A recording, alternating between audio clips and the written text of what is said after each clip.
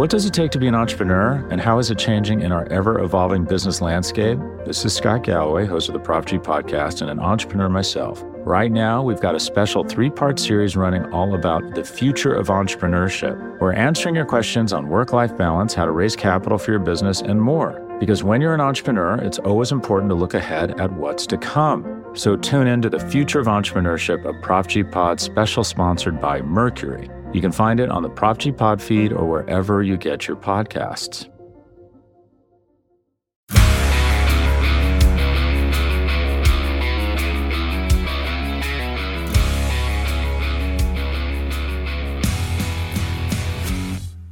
Welcome to the Daily Hammer, your daily news source when it comes to the Atlanta Braves as part of the Battery Power Podcast Network. My name is Sean Coleman. Certainly hope wherever you are and wherever you are listening, you are having a great start to your Wednesday. My name is Sean Coleman. You can find me at StatsSAC on Twitter. You can find the Daily Hammer, the Battery Power Podcast, and the Road to Atlanta Podcast all at batterypower.com, as well as at Battery Power SBN across all forms of social media. When it comes to the Braves, here's the latest from Atlanta. And I don't want to be too, fantastical, too hyperbolic or what may have you, but I would say that yesterday, Tuesday, April 19th, yesterday may have been the best day of the 2022 season so far for the Atlanta Braves. Let's set the scene a bit. The Braves came into LA, where we all know they've struggled over the years, though they did have success last year on the road to their World Series title.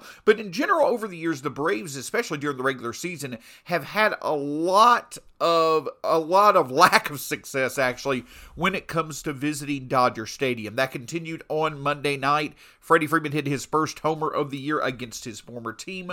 Huascar Ynoa, unfortunately, ran into trouble for a second straight start. And the Braves in general, just though they tried to fight back, there just was not enough room for them to be able to fight back, and they wound up losing 7-4. Well, thankfully, Max Fried was on the mound on Tuesday night, but opposing him was Walker Buehler, and it felt like, once again, a playoff-type scenario set up with two pitchers who, over the past few years, two of the pitchers who certainly have looked the best, certainly have looked like they belong the most in the postseason among any pitchers in the National League. And this time around, with the Braves entering last night's Game 5 and 7, needing to get a victory in LA in some way, shape, or form to make this road trip worth it, in my opinion, Max Fried absolutely stepped up and stood out and put on his best pitching performance since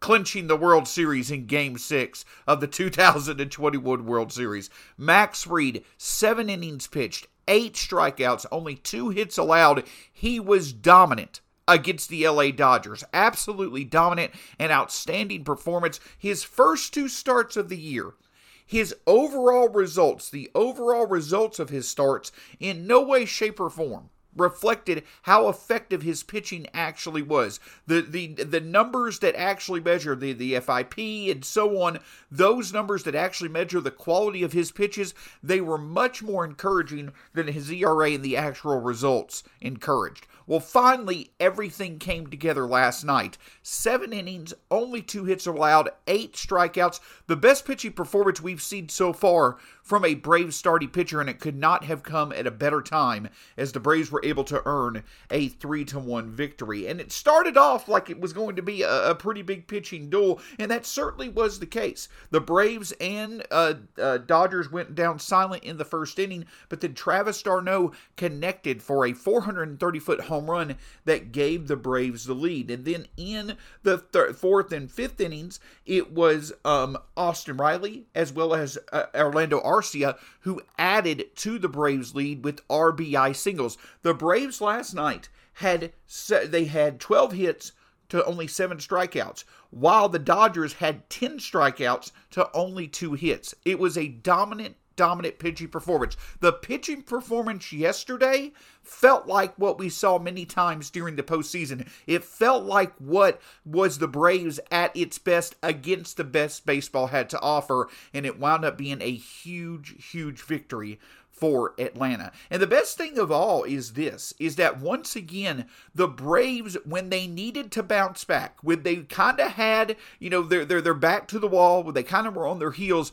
the pitching staff was able to step up. This felt a lot like that game, the game 2 of the San Diego Padres series, in which after Charlie Morton had unexpectedly had a pretty rough outing, Kyle Wright came up and he pitched well. The Braves had a complete team victory and they won 5-2 in their second game of the series against the Padres over this past weekend. Well, tonight, after going down 7-4 in game 1, once again, the Braves offense, though they didn't put together they didn't convert every scoring opportunity, they did enough to support the dominance of Max Fried. And then coming into the game for the Braves, both Tyler Matzek and Kenley Jansen, though Matzek ran into a bit of trouble, they shut the door on the Dodgers and got a big victory for the Braves. But the thing that stands out is this, is that Max Fried did what he was expected to do. Max Fried has established himself as one of the best left-handers in baseball, one of the co-aces of the Braves, and now a proven winner in the postseason for the performances that he had in last year's World Series run. It's expected of him to stand out when the Braves need for him to step up as the stopper, to step up as the ace. But when it comes to the Braves offense, there have been a few surprises that have really contributed along the way. We'll discuss that in just a moment. What does it take to be an entrepreneur, and how is it changing in our ever-evolving business landscape? This is Scott Galloway, host of the Prop G podcast and an entrepreneur myself. Right now, we've got a special 3-part series running all about the future of entrepreneurship. We're answering your questions on work-life balance, how to raise capital for your business, and more. Because when you're an entrepreneur, it's always important to look ahead at what's to come. So tune in to the Future of Entrepreneurship, a Prop G Pod special sponsored by Mercury. You can find it on the Prop G Pod feed or wherever you get your podcasts. Hey, it's Kaylee Cuoco for Priceline. Ready to go to your happy place for a happy price? Well, why didn't you say so? Just download the Priceline app right now and save up to 60% on hotels. So whether it's Cousin Kevin's Kazoo Concert in Kansas City, go Kevin, or Becky's Bachelorette Bash in Bermuda, you never have to miss a trip ever again. So download the Priceline app today. Your savings are waiting. Go to your happy place for a happy price. Go to your happy price, Priceline. Of course, Max Fried's performance on the mound in LA was not the only exciting performance yesterday on a diamond when it comes to the Braves that had many Braves fans excited as they could be. Ronald Acuna Jr., for the first time since last July when he hurt his knee, he was back on a baseball diamond playing in the field for the Gwinnett Stripers. And he wasted little time showing that he very much is well on his way back to being in a Braves uniform. He hit a absolute rocket to right center field in his second at bat. I thought it was going to go out at first, but it wound up being a double. Made some great catches in the outfield as well for Gwinnett last night. So it certainly seems like it's going to be sooner rather than later for Ronald Acuna Jr. to return to the Braves. While no date is set, it was a very encouraging start to his rehab assignment. And of course, we all know personality-wise, leadership-wise, obviously skill-wise, we're all ready for Ronald Acuna Jr. to be back in a Braves uniform. But speaking of exciting developments when it comes to offense for the Braves, one that certainly has kind of come out of nowhere is the bat of Orlando Arcia. Now, obviously, one thing that has stood out so far this year for the Braves is that it just, in my opinion, when it comes to some of the lineup setups that they used, especially against left-handed pitching, when you look at the name, once you get past the 2, 3, and 4 hitters, that lineup can drop off pretty quickly. I'll just be honest. We've started quite a bit of Guillermo Heredia. We started quite a bit of Orlando Arcia. Now, while Heredia, obviously, his personality, his fielding are valuable, when it comes to him and Orlando Arcia, it kind of leaves a little to be desired. You figure that a team with the aspirations of the Braves, they would have a bit deeper lineup against left-handed pitching. But even though up to this point in his career, Orlando Arcia certainly has been a disappointment when it comes to the plate, I don't want, for the fact that it feels like the Braves should probably have a better option to go to against left-handers, I don't want that to overshadow the fact that Orlando Arcia has been so far this year exactly what we have needed against left-handed pitching, or at the very least, when he's in the lineup. Orlando Arcia has been a very important cog to the bottom of our order, to the bottom of the Braves order that has been one of the worst back halves of a lineup in Major League Baseball this season. I don't think that there's been a bigger drop-off from the top 4 of the Braves order to the bottom 5. Stephen Tolbert, you can find him at B_outliers on Twitter, one of the best Braves baseball minds out there. He wrote a recent piece for BatteryPower.com. I would highly encourage you to go read it. He wrote a recent piece about how there certainly is a wide gap between the production of the top of the Braves order and the production of the bottom of the Braves order. But that's why Orlando Arcia's performances so far this year have really stood out. So far this year, Orlando Arcia has an .883 OPS. A 148 WRC+. Orlando Arcia has been one of the most valuable bats in the Braves lineup. In fact, outside of Matt Olson, Austin Riley, Marcell Ozuna, and Ozzie Albies, who are the top 4 in our lineup right now, Orlando Arcia has been our most productive hitter. As a matter of fact, he has the highest average exit velocity of any player on the Braves.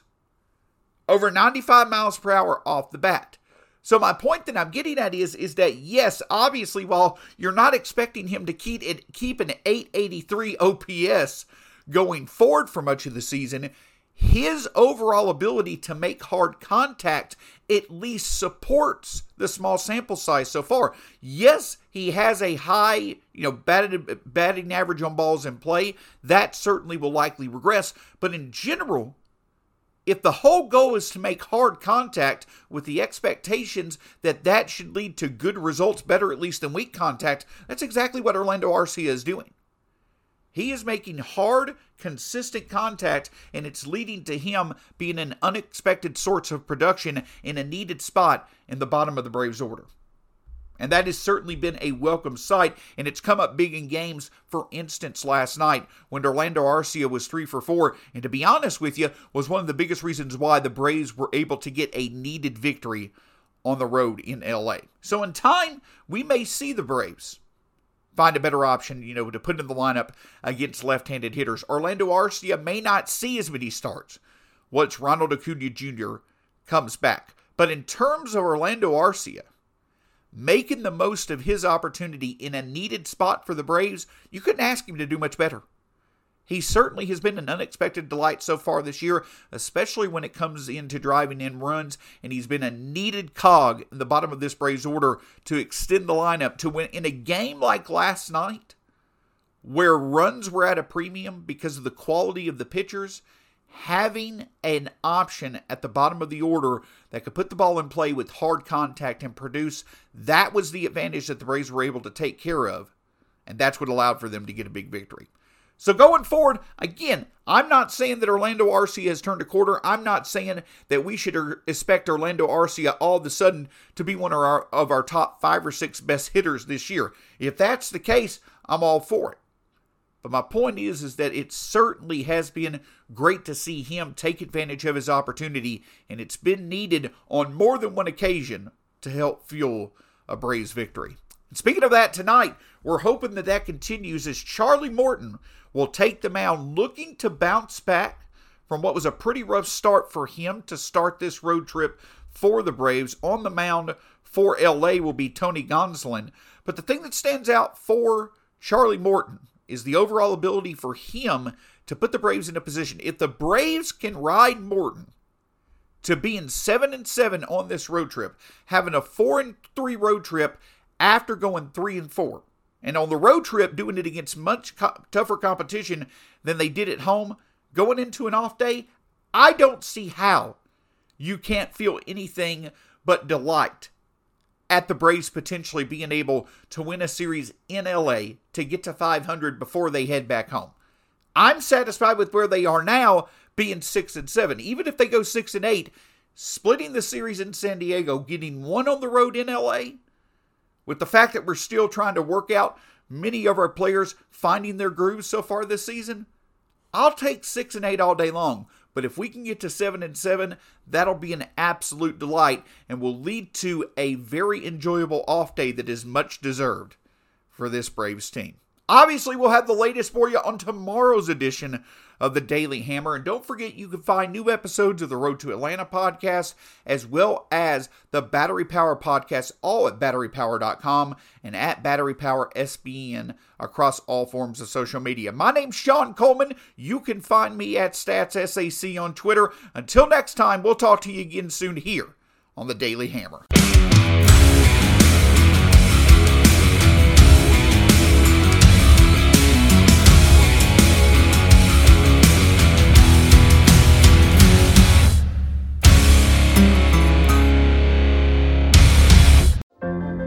What does it take to be an entrepreneur, and how is it changing in our ever-evolving business landscape? This is Scott Galloway, host of the Prop G podcast and an entrepreneur myself. Right now, we've got a special 3-part series running all about the future of entrepreneurship. We're answering your questions on work-life balance, how to raise capital for your business, and more. Because when you're an entrepreneur, it's always important to look ahead at what's to come. So tune in to the Future of Entrepreneurship, a Prop G pod special sponsored by Mercury. You can find it on the Prop G pod feed or wherever you get your podcasts.